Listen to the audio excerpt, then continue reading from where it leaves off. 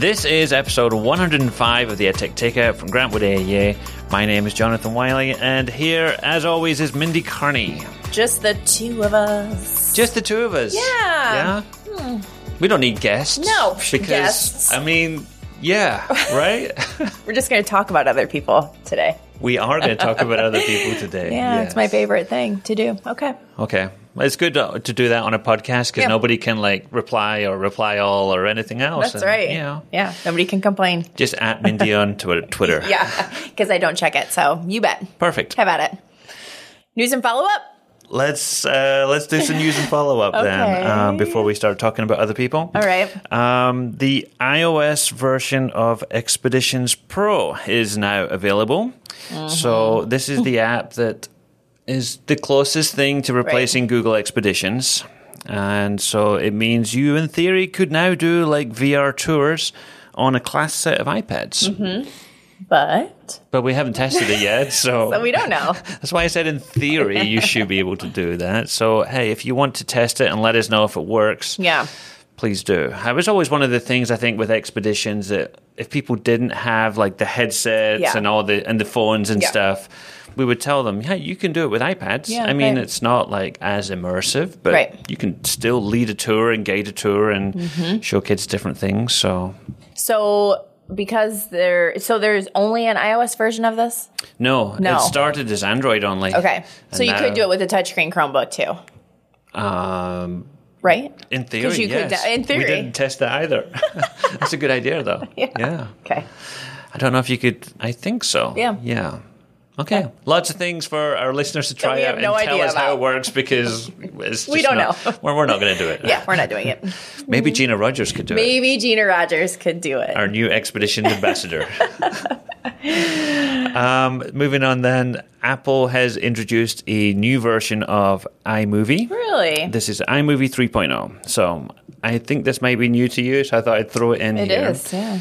Two interesting features. One is called storyboards, which reminds me a little bit of how in iMovie you could do a video or you could do the trailer. Yeah. And the trailer kind of had this stepped storyboard, basically, that was put this in here and that in here, this 3-second clip, this 5-second clip. Fantastic, yeah. Love it. It's kind of like that, except it's for the video version. It's not for trailers. They have 20 different templates that you can choose from, cooking tutorials, Q&As, product reviews, news reports, all different templates. And as you go through, it will give you suggestions for the type of shot that you might want to frame or have in this part here. And you can take that suggestion or reject it outright as you want. Take it or leave it. Yeah, take it or leave it. And if you want, you can just, add some extra ones or start from scratch. But the storyboards are new just to help kids, I guess, and anybody else improve their storytelling skills. Yeah. I use that trailers a lot with my, primary kids because it really helped guide them to what, and plus it gave you an idea of what the shot should look like. Yeah, and definitely. Yeah, it really helped kind of guide them into something that was more enjoyable to watch as opposed to 10 minutes of crazy. Was it Tony Vincent that did all those templates for the trailers? Do you remember that you could print them out and they could write them out ahead of time and plan them? Yeah, I forgot about that. Yeah, that was a long time ago. Somewhere. I'm sure they do exist somewhere. Okay, if I find them, I'll put those in the show notes too. Oh, yeah, dig way back into the archives. Good luck. Let us know how long it takes you. Yeah. Second feature that they added to iMovie 3.0 is called Magic Movie. All right. Where you can quickly create something. I mean, I know you're an iOS Apple person, like in Apple Photos. Yeah. It does those little moments. Yep. This time last year you were in this park, and it puts a little photo video slideshow together.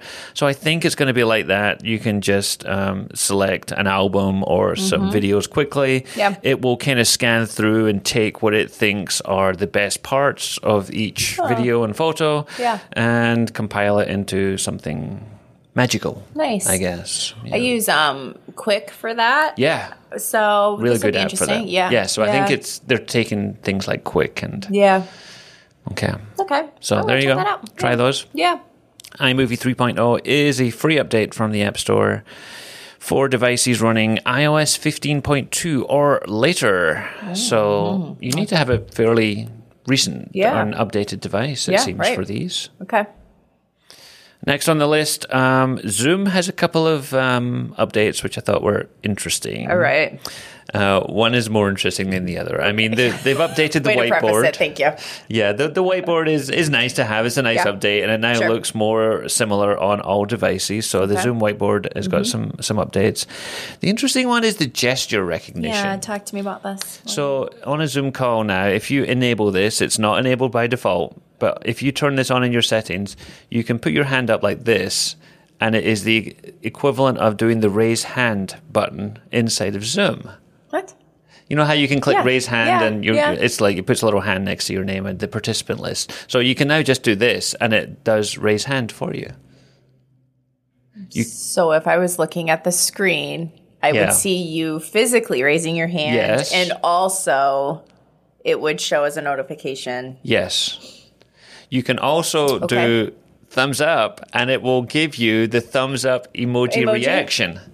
Yeah, so people say that, and I've been on Zoom calls recently and they're like, give me a thumbs up if you're still with me and all this sort of thing. You do this and yes.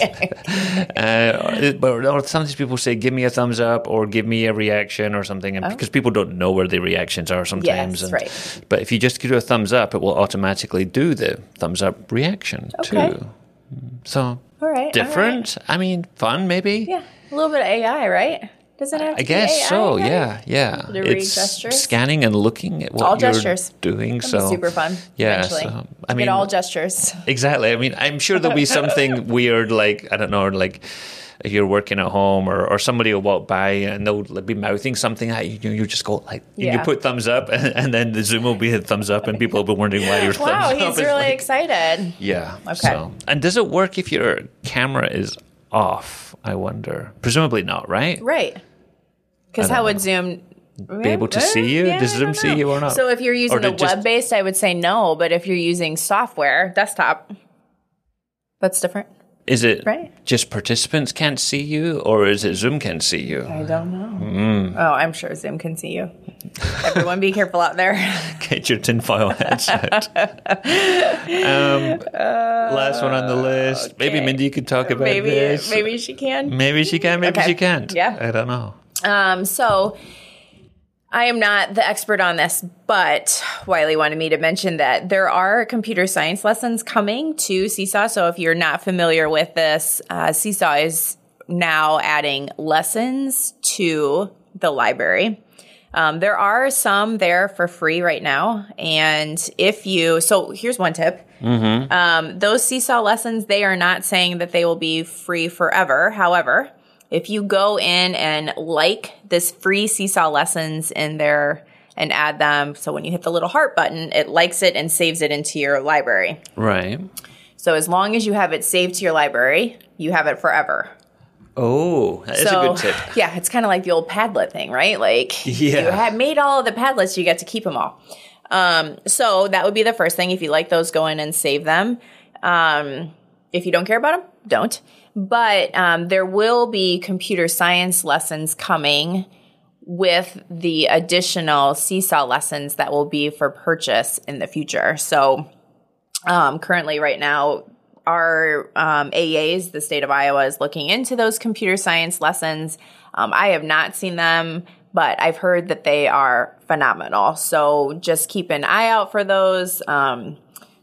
Keep an eye out for webinars if they have them in your area to learn more about not only the computer science lessons, but also Seesaw lessons in general. So the nice thing is that they're allowing us to preview some free ones right now. Of course, it's like a promotional thing, right? Because everybody's got to make a buck. But so yeah, just know that they're there and they're coming and take a look, I guess.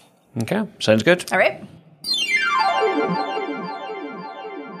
Okay, so up next, served to you piping hot, it's ITEC. Well, you said reflections. Now, I was thinking this was like ITEC nuggets. Am I going to have to nuggety rename the episode already? I feel like maybe. ITEC nuggets. It's ITEC nuggets. Okay. But also reflections, I guess. Nuggets and reflections? Nuggets and reflections? The nugs. I'm going to have to work on that one. Okay. Yeah.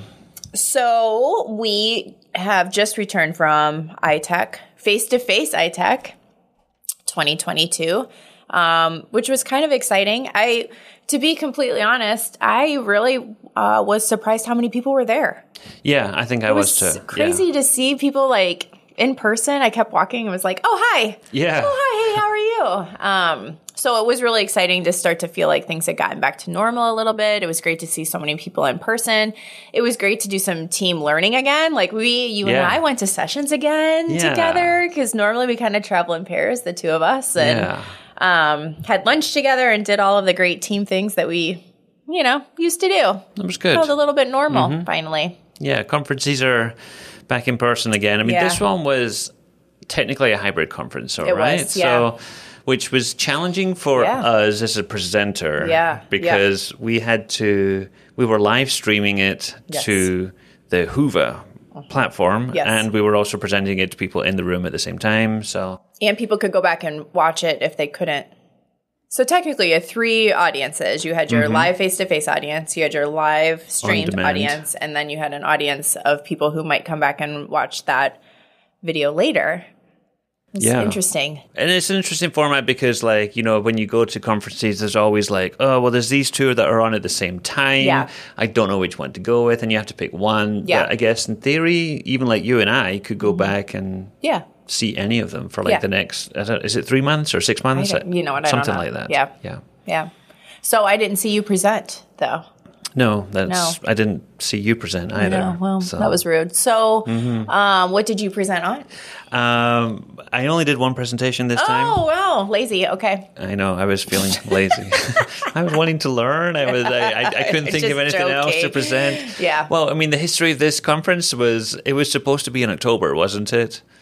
And October 2 years ago, Well, I think, and then it got rescheduled and pushed to spring and stuff. Right. And so in between, I didn't think of anything else to present on. So I did Getting Things Done with Google, which is based on some of the stuff we've done on the podcast too, I think, a little bit. It was a Google productivity session for teachers. And I said to them, a lot of the sessions you'll see here today are based around how to help students learn more with technology. Sure. This one is not one of those. Yeah. This is about you and helping you get organized and give you some tips for email and task lists and Google Drive and Keep and all that kind of stuff. So I just went through some of those main productivity type of tools to help people think about different ways to use those because I think people are feeling swamped and overwhelmed. And we're at that time of the year where we're on that last slippery slope where we're going straight into the summer and there's nothing stopping you. So just help people stay organized before they get there. Yeah. But you're not going to share any of those things? You want to tell us any of them? Or secret? A lot of it was based off of a system called Getting Things Done. Okay. So it was... Is that a book? It is a book. Yeah, okay. I think you've talked about it before, right? Yeah, by David Allen. Yeah. And so there's different ways you can set up your email. So I just shared how I do like priority inboxes and labeling. So I only really have like 2 labels for my email. And I have there was 2 rules I think I came along with for my email session, which was the 2-minute rule. If you can deal with it in 2 minutes or less, then you absolutely should do it in the moment. Do it in the moment. Don't put it off because the second rule was touch it once, which is if you open the email, don't just close it and move on to the next one and say, okay, I should look at that sometime or that's important. So touch it once means open it, label it, give it some kind of job or role so that you already know that when you have to deal with that one, that you know what it's going to be. Yeah, that makes sense. Did you talk about snooze then? Talked about snooze a little bit. Talked about schedule send and some of those things just to makes sense. Help people think differently about their email and other productivity tools. Wow, good one. So what did Mindy work on? Well, Bridget and I did a session on rediscovering your love for Seesaw. And the purpose behind that session, I think, is just that over the last couple of years, people have lived and breathed technology, their LMS. I wouldn't necessarily call Seesaw an LMS. It's, getting closer, of course. But I think they're feeling burnout about using that same technology over and over again. And so, Seesaw has a lot of really great built-in tools that live there that students can use. And so we just kind of wanted to bring some of those, remind people of some of the things that made them fall in love with Seesaw to begin with. And so we just talked about a way to utilize the Seesaw activity library and things that you could change about an activity if you found it, but you didn't necessarily love it. Bridget talked about those Seesaw lessons again. So just kind of bringing back all the perks of Seesaw in hopes that people would feel a little bit more re-energized to get back at it. Yeah. I think it's one of those tools that you can get some fatigue from after a while. Certainly. If you always use it the same way, or you're not, you don't have time to go out and look for new ways or new ideas, then okay. So I can see how that would be appreciated for sure. And then Beth and I shared some of the work that we've been doing this year with Gina Rogers and Amber Bridge around blended learning, personalized learning. And so we did a session called Building a Collaborative Learning Community, 4 practices to get you started. Because the more we learn and the more we are involved in classrooms, we just see over and over again how important it is to build that classroom community of learners. And that it's often something that we do maybe at the beginning of the school year, but it's something that we need to continue to work on. And so we added lots of resources, and we were going to share the links to our session so that you guys can have all of those things too. But really talking about getting feedback from students, maybe working in small groups with students, but not based on skill level, and different ways that you could group students that aren't just based on skill level, and just some different strategies of how to make students a little bit more independent in the classroom, or to rely on one another as opposed to having to rely on you to help them solve problems. So lots of great resources in there that you could take a look at. I'm looking at it now. Oh, well. Yeah. Your 4 practices are connecting, planning, instructing, and engaging. Yeah. And then a 5th one, which is kind of like the circle of it, right? So gathering data at the end of the lesson to plan for the next lesson, which is not new to anyone, certainly. But sometimes you just need a new view or a new perspective of how you might do that in your classroom. All right. Okay. So links to our slide decks for those will be in the show notes. We could put all the slide decks from our team in the show notes. We could. We'll put it in the Wakelet, I guess. We have them all in a Wakelet. Yeah, we could do that. Yeah. So what else did you go and see? Yeah. This is the part where we get to talk about other people. Yeah, we get to talk about other people, right? Right. Okay. So who do you want to talk about first? Well, let's talk about Josh Allen, since that was a session that you and I went to together. We did go to that one. Yeah. So Josh Allen, friend of the show. We went in, he had a session on Google Sites, and the new Google Sites, which I don't necessarily live and breathe. I've used it, but I wanted to go and just have a refresher, I think. Yeah. So one of the things, and I don't know if I knew this and forgot or never knew this, but you can add favicon. Is that right? How you're going to say it? Is it favicon? Or favicon? I don't know. I don't know either. To your Google site. And I was like, I don't know that I knew that.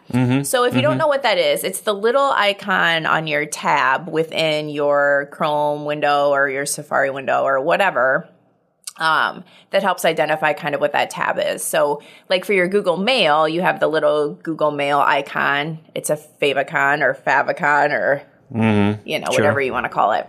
So you can add one of those into your new Google Sites under the settings of that site. And then you would choose brand images, and then you can upload the image that you'd like to add to that tab. Yeah. And I think the reason that's great is because as it's great for users, I think. People want to identify what the tab is. So it's just a nice little usability. Plus, it just makes your website look a little bit more professional, right? And if you have lots of school Google Sites open at one time, they're all going to have the Google Sites logo on them unless you... That's a good point. differentiate between them a bit. Yeah, because like if you have like 6 Google Docs open, they all have the Google Docs icon, and you can't tell if you can't tell what it is. Got too many tabs open. Yeah, wouldn't that be nice if you could add a favicon to a Google Docs page? Yeah. So one of the ways that we do get around this, though, is to put emojis in the title of your tab, and so that can help you identify it. But if you have 9 million tabs open, then you might not see that. You might not see that little tiny emoji. So the other thing I learned in that session about Google Sites was you can now group pages together in the navigation. Yeah. So if you go to the navigation tab and you like see all the pages on the website, you can like group them into like sections, I think they call them. Okay. And again, I guess I hadn't seen that before because that can get messy. I remember like our Weebly site that we used to have had so many pages, and some were hidden for navigation and some were just like not used, but it was like a massive long tree structure. But he had a good example of one of his school websites that were, grouped them all together. So if you did something on Google Tools, you could group all the Gmail pages together or all the Google Drive pages together. So that was worth knowing about too. Yeah, that was new to me. Certainly. I saw you had one more thing from his session though. Well, when we were in that session, somebody asked him, can you put a Google slide deck in there so that it automatically plays? And he was like, I don't know. And then like the day after ITEC, or maybe even later that day, he tweeted at you and I to say that... I'm not on the Twitter, right? You hadn't seen that?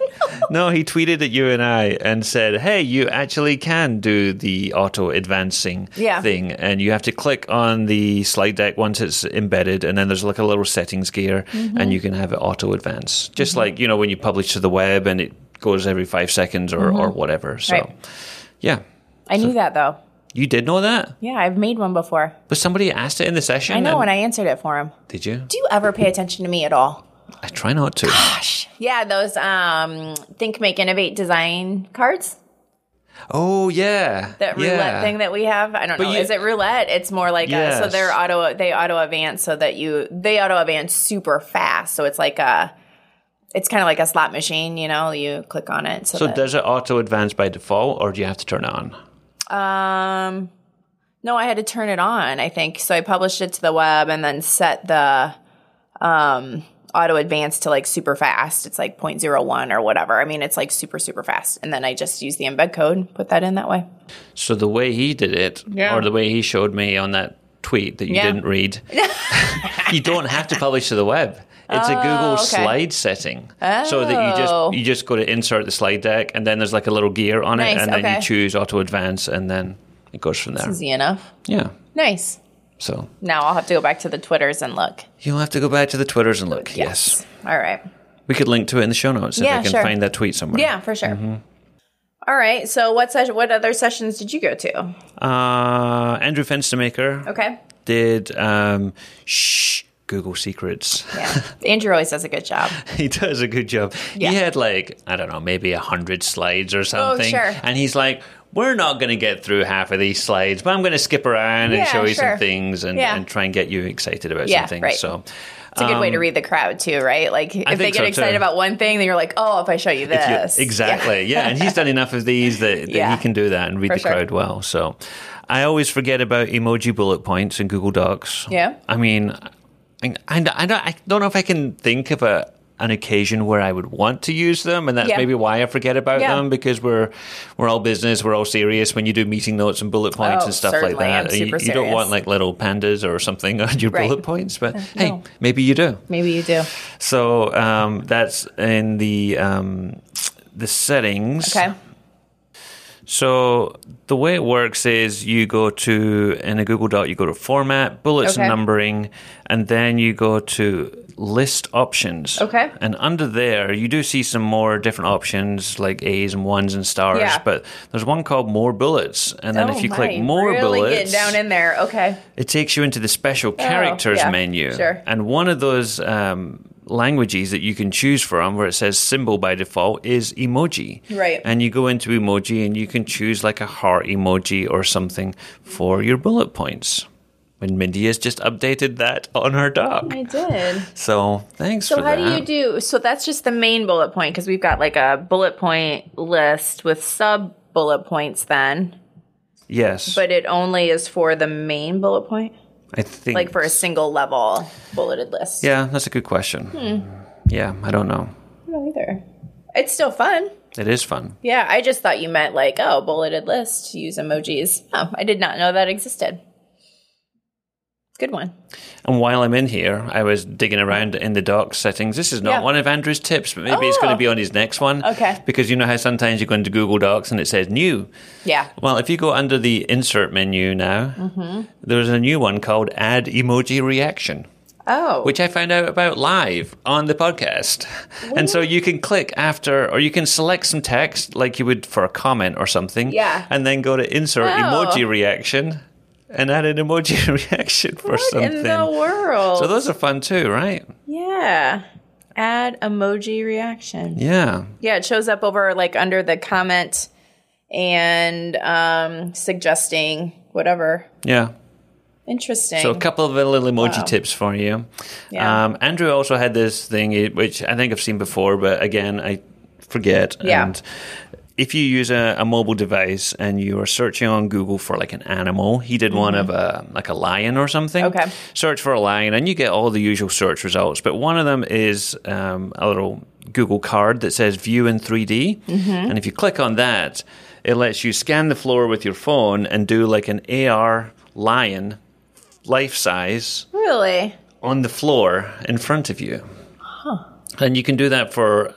I don't know if that's for every animal or not, but I would guess a lot of animals Google has done a 3D scan of so that you can have an AR projection in front of you. So if you wanted to, I don't know, you're projecting your iPad onto the big screen or something and you wanted to show an animal in your classroom, it will kind of walk around a little bit and do some animal things. That's cool. Mm-hmm. Last thing he did on there that I thought was kind of interesting, or things I should remember, I didn't know about. If you're in Google Drive, if you hit the period key, it will bring up the sharing menu. Yeah, I don't know that I knew that. I don't think I knew that. I mean, I'm not a big keyboard shortcut person for Google stuff, but that was there. D on inside a drive will give the details pane of a file, and P will preview any file. So... they kind of make sense. D for details, P for preview. So, well, all right then. So that's what I got from Andrew's session. Okay. We both have Tony Vincent. Oh, we did? Mm-hmm. Yeah, but we didn't go to the same session. No, he had he had several sessions. Yeah, he did. Yeah. So I went to his animated slides session. That was not the exact name of it, but it was something like that. And I took away two things. One of them I don't ever remember, and he said it, and I was like, oh, yes, this is a good one to remember, is if you're working in slides, to use the shift key with the arrow to move it just 1 pixel. Yes, that's a good one. So when you drag it around or you go to like click it into space, it's not just 1 pixel it moves at a time. It snaps into the grid. Mm-hmm. But if you use, sometimes it doesn't look right. And I feel like sometimes things don't even like snap in the right, the same spot, you know, like you were trying to line things up. Yeah. So you could use the shift key with the arrow key and it will move it just 1 pixel around. And you can't just do the arrow key, but I think it's like 5 pixels or 10 pixels or something like that. So it's if you need it very precise, like I do, like my brain does, I should say then. That's true about you. Yes. Shift and arrow, And I was like, yes, I totally forgot that. But that is a good thing to remember. It's one of those things you need it when you need it. And so if you're not using it all the time, which he is, I mean, he's using it consistently because he does all of his shapegramms and stuff.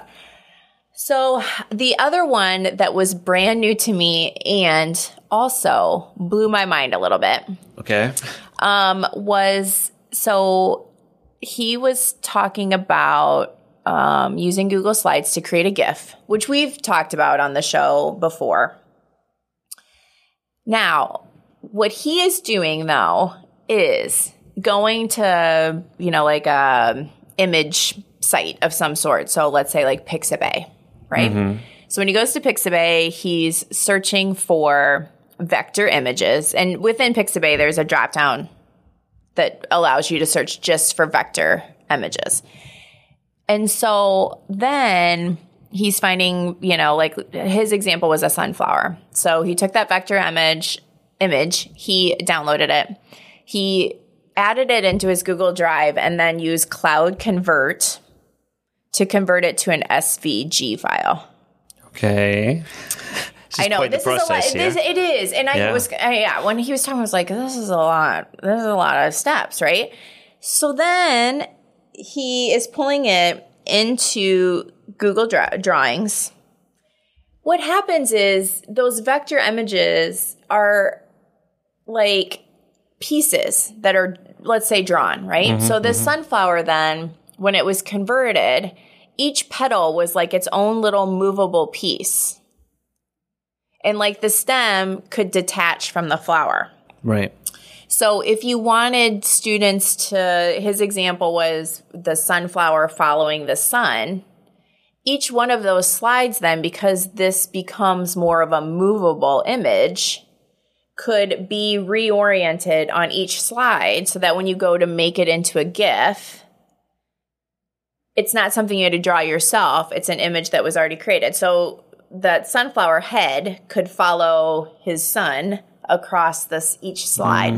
See what I'm saying? Yeah. And you could group or ungroup. Yep. So if you wanted to move those petals around or whatever, you could do so. Interesting. Yeah, and I was like, oh, this is really smart. It's not something I ever would have thought. No. I didn't even know it was possible. No. So I did link. He has a visual on his website. So I linked that on there. It's not exactly how he showed us in the presentation because he was saying it's not exactly how but it's close enough that I think you could figure it out. Okay. Yeah. Yeah. Something different that he showed me was, and I guess this is similar to like a closed procedure type of exercise, but when he was in the classroom, he said he did a lot of like blackout style, redaction style text. So he would give his kids, a paragraph, and maybe it was from a science textbook or something, and he would put it into like Google Drawing, I think. Yeah. And he would take like the shape tool and he would just shade over certain words and color them black. And so that maybe 5 or 6 words in a paragraph were blacked out, and they were like keywords of some kind of meaning. And he would have the kids look at it and try and decipher what those missing words can be. And he did it with us as the audience. And sometimes it's like, that could have fit, but that's not the word. Yeah. And just the conversation that you have around that sort of thing is kind of interesting. So very easy to do. You could do it in all kinds of different tools, I guess, too. Yeah, I think that's called the close reading strategy. Yes. Right? Yeah. Yeah. Yeah, I called it closed procedure, right? Something like that. So closed reading, yes, you're right. So it's similar to that. So instead of having, it's like a missing word, but he would do it sometimes where he would have like maybe the first letter showing, but then the rest of the word blanked out. Yeah, or he would have it like a skinny rectangle that you could see the bottom half of the word, but not the top half. So you knew there was like some descenders, like G's or Y's or something in there, but you didn't know exactly what it was, and that just to give you hints and things. So yeah, interesting ways of doing that. That's interesting. Other thing you showed that I took a note of, and I thought I hadn't done one of these for a long time, was wordsift.org, which is a word cloud generator. And it's been a while since, if somebody said to me, hey, do you know a good word cloud generator? I'm not sure I would know one off the top of my head. So it made me think about word cloud generators. So you can just paste some text into a box, and maybe it's something out of like a Google form responses that you had from kids, and you want to just, highlight what some of the most important or most common things were on there. Stick it straight in there too. Yeah. All right. Who else did you go and see? So I went and saw Chris Shiner, who is the gentleman from, now he works for Seesaw, but he's pretty popular because he, I think, was the first one who started creating YouTube videos that were about creating like choice boards, or first it was with Google Slides inside Seesaw, and now he works for Seesaw. So I think he did Seesaw sessions all day, but I only had the opportunity to go to one of them. And I actually ended up taking one of the things that he shared and put it into Bridget and I's session. And it was the idea to add a hint to a Seesaw template. Okay. So one of the things that he showed was, and for, Seesaw users, this is going to sound familiar. You add a template to your activity so that students have something to start with. But for scaffolding, you can hide-ish hints on that template by just like creating a text box. And at the front of that text box, it just says hint. Yeah. And then the rest of the text box can be that hint. What he did then, though, is he drug that text box down over to the corner of the template so that you could only see the word hint. So that students then, if they needed a hint, could tap on the hint, pull it to their canvas, read what the hint is, and then put it away. It's really interesting. Yeah. And so you can also, within text boxes, add a voice recording to that text box that reads it. So that would be extra points, right? Is to also add that voice hint for kids who, reading it might be a challenge. So you could have a voice hint or a text hint, and students could use it or lose it. You know what I mean? So okay, I like that. Yeah, I do too. It was something that I hadn't thought about before, and I thought was really clever. And you know what? I'm glad that you were here to pronounce his last name for me, because I've never heard anybody say that. I've seen his name in lots of places, but I've never. Shiner? Yeah. Is that okay? Yeah. It's SZAJNER. Yeah. Shiner. Okay. So somebody asked him, and I didn't know before either, so I'm not going to pretend that. So somebody asked him in a session, and I think they were fans of his. And so she said, will you please say your last name for me so I can go back and tell all of the teachers at my school, we've been talking forever. And he just said, it's Shiner. I know it doesn't look anything like that, but it's Shiner like a bruise on the eye. So, interesting. Okay. All right. I went to see David Lockhart, who I'd not seen before. He self-styles himself as big guy in a bow tie. Is that right? Or no, am I saying that wrong? I think that's right. And so he did an iOS app session where he talked about lots of different apps. When was the last time you were at like an iOS app session? I know. It's intriguing, interesting. right? It is intriguing, yes. So I was wondering, what's new? What have I not seen for a little while? And, I'd obviously seen some of those apps on there. There's a couple that were brand new to me, I think. One was called, I'm going to try and pronounce this correctly, Collaboracam. Yeah. Which is a collaborative multi-camera app for iOS. So, so if you think about like a video setup where you might have a multicam setup, you might have like a wide shot and a close-up shot and a medium shot. And in the TV land, the director would switch between different cameras and stuff to get different views. So that's kind of what you can do with this one here. You can have multiple cameras all filming the same scene, and you can record all the cameras at once and then play it back and choose the different angles that you want at different times. So who else used to have something like that? It wasn't IPVO. It was what?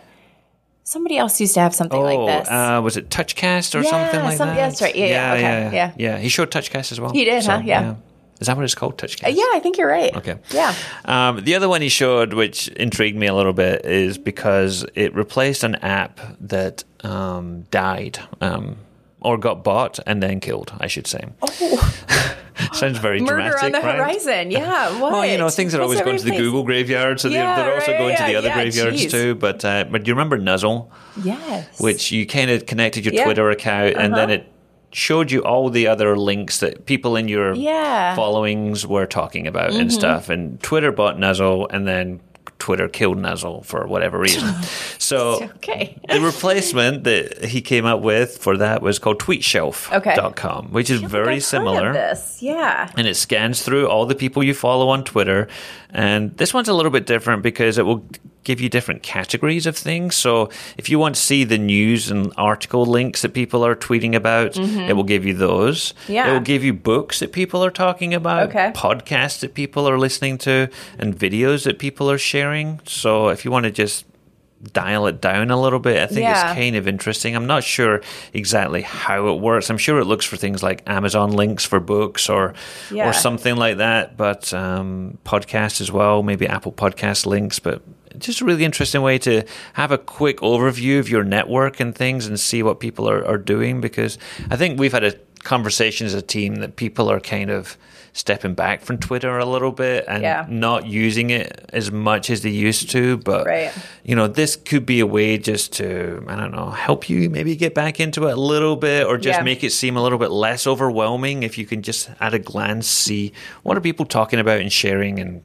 things like that. Well, especially, I know Beth talks about this, and I feel this way too about Twitter, is that there are, and I think you have to turn this off, but I do think that Twitter turns it back on for you when there's like an update or something, is that it will recommend. The timeline view? Yeah. Well, that and the recommended tweets. So I'll see tweets from people I follow. Right. Yes. And I don't care. Yes.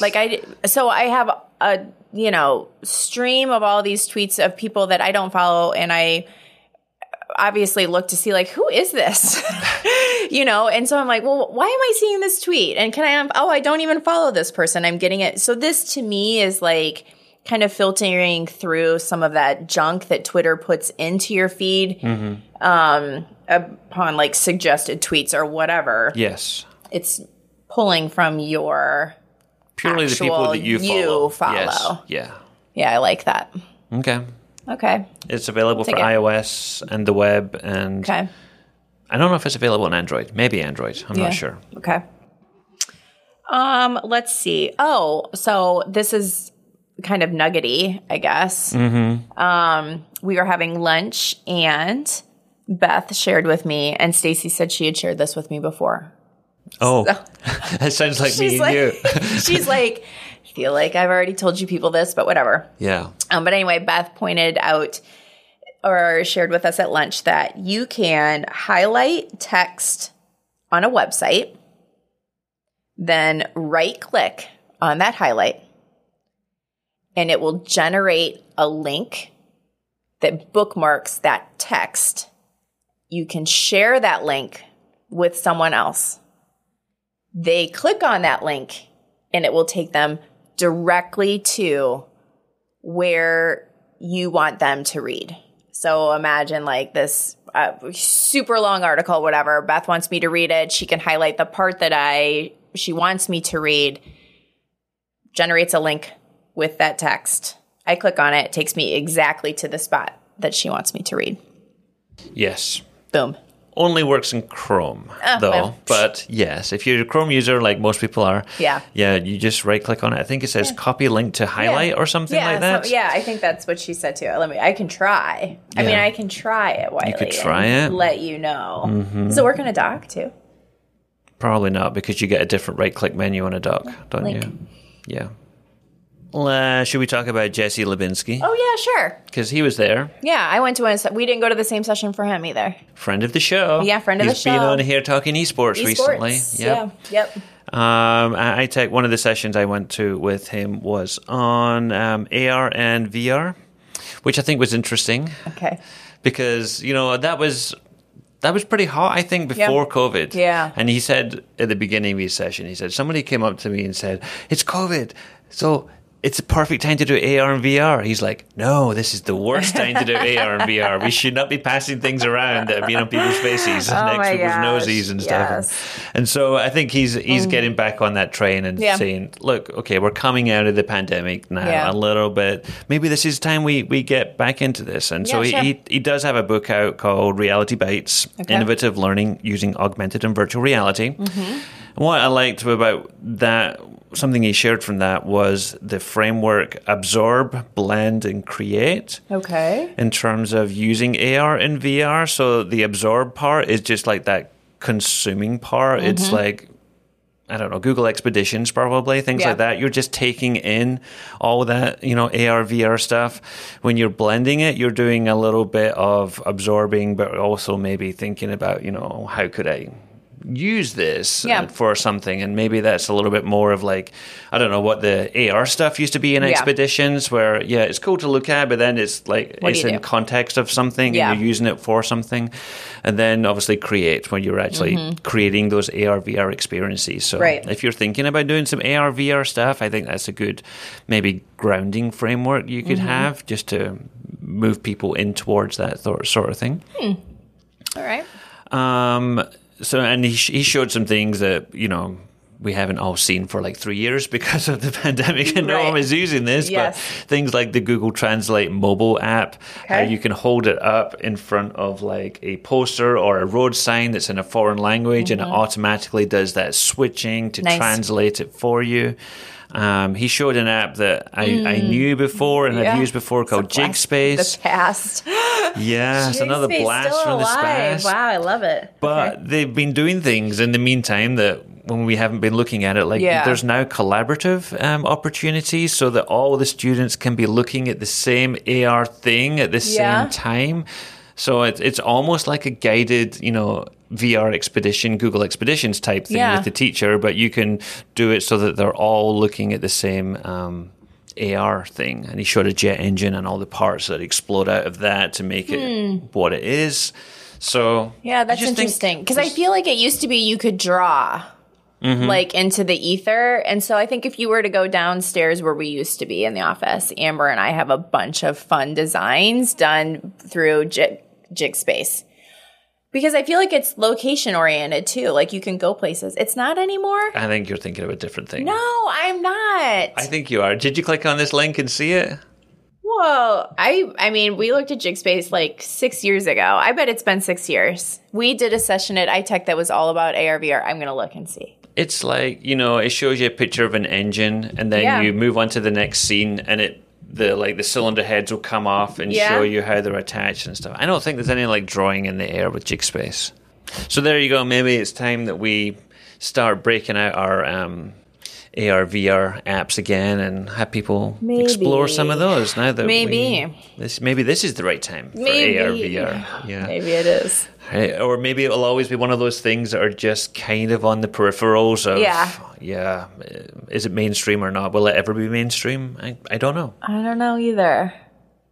The future of AR is cloudy. The metaverse, people keep talking about it. I know. Yeah. All right. Anybody else you want to round this off with? You know what? I'll just share one more. I went to a Desmo session, Desmos, I should say. And I've sat through some Desmos stuff previously. And I always like to go and, just watch people talk about it. And there were 3 teachers, Brianna Gudenbauer. I hope I'm not murdering people's names. Julie Kirkpatrick and Kara Beerbauer. And they were 3, 2 of them were actual like full math teachers. One of them was a special ed teacher. She also taught math. And so just like hearing them talk about Desmos, this is the interesting thing. 2 things. One of them, Desmos was the actual presentation link that you used. They built their presentation into Desmos. Interesting. Yes, I really liked that idea. It was very meta. Yeah. The other thing was, and I think I knew this, but it was a good reminder that Desmos within Desmos has its own, I don't think they call it a library. I think it's collections of like vetted activities that teachers can pull from and use and edit, whatever. Yes. However, they are, if you want to find Desmos activities that other people out in the world have created, you actually just have to use a Google search. You can't search for those activities within Desmos. So if you want to find like an algebra Desmos activity based on this little bit of learning, whatever, you have to use the Google search. You can't use Desmos. Why is that? I don't know. It doesn't make a lot of sense. So if you're in Desmos and you're looking for something and not finding it, put it into your Google search instead. There's like secret stuff that you can't find inside of Desmos. I think this stuff probably has to be vetted to be in Desmos. And so instead of vetting just a ton of stuff, they put their own stuff in and That's fair enough. I mean, I'm sure they only have so much capacity for that kind of stuff. Yeah, because then you have to store, they're storing it anyway. I don't know. So, and I was like, oh yeah, I kind of remember that being a thing. I think I've heard that before, but I thought, it's a good thing to share. Good reminder. All right. All right. So, no official tech nuggets this week. Right. Because we just, I think you should share your one, though. Spent like 30 minutes. You do have one on there. I have one on here? The one on there that I really like. Okay. You just do the one? The second one. Just do that one. Are we going to do it now for my favorite part of the show or not? Yeah. Do I get an intro for this or not? No. Just do the one. Just add the one. Tech little. Do you mean the second one on yes. there? Okay. I like that one a lot. So our team in the past has used, is it called Future Me? It is, yeah. FutureMe.org, where we've had teachers send a letter to themselves in the future. Yeah. And like before schedule send. Before Schedule Send existed. Yeah, that's right. Yeah, we used to do it in like summer workshops and then say, so what do you think you want to hear in August when you get back? What do you want to try? What are you committing to? And so it would email people out at a date of your choice. So I came across another one that was a spin-off of that, and it was called Send a Video to the Future. And it's at seeyafuture.me. seeyafuture.me. Yeah. I think it's kind of based off, there's a famous YouTuber that your kids have probably seen called Mr. Beast. Okay. And when he was in high school, he made a video and he put it on YouTube with a published date 5 years in the future. Oh. And he said, hey, this is Mr. Beast, and if you're watching this 5 years from now, I hope that I have X number of subscribers and all the rest. And he was leaving a message for himself. Yeah. And that just did auto-publish, recently in the last year or two. That went live, and kind of interesting to see. So if you want, you can send a video to yourself or to anybody else. Careful. Yeah, and it will only deliver in the date that you decide to send it on. So, seeyafuture.me. Interesting. Yeah. So I saw this just recently that was, and I feel like it was something to do with 2/22/22, but it was something about they did something for like kindergarten kids because there's something about their senior year that must come back to twos again or something. I don't know. I don't remember the context of it, but it would be kind of a fun thing if you had like district email addresses that kids could send, like as a kindergartner could send a message to their senior self, like, hey, remember me? That'd be great. These are my goals. This is what I hope that I'll be when I grow up, because wouldn't that be a fun like senior project or kindergarten project for seniors? I don't know. Anyway. Will that service still be around? Yeah, right. I don't know. Yeah, who knows? Yeah, that's a good point. Very good point. Well, before we go, we should probably give a quick shout out to Bonnie, who came to say hello to us at ITEC. Yeah. She came by and I think she probably thought she left her podcast player on because she goes, I heard your voices. And I know who those guys are. They're on the podcast I listen to. So we always like to say hi to people. That Australian accent, man. I think so. Yeah. It just goes down really well, doesn't it? It does. So that's everything we have for today, all our ITEC nuggets and reflections. Until next time. This has been the EdTech Takeout. We hope it hit the spot.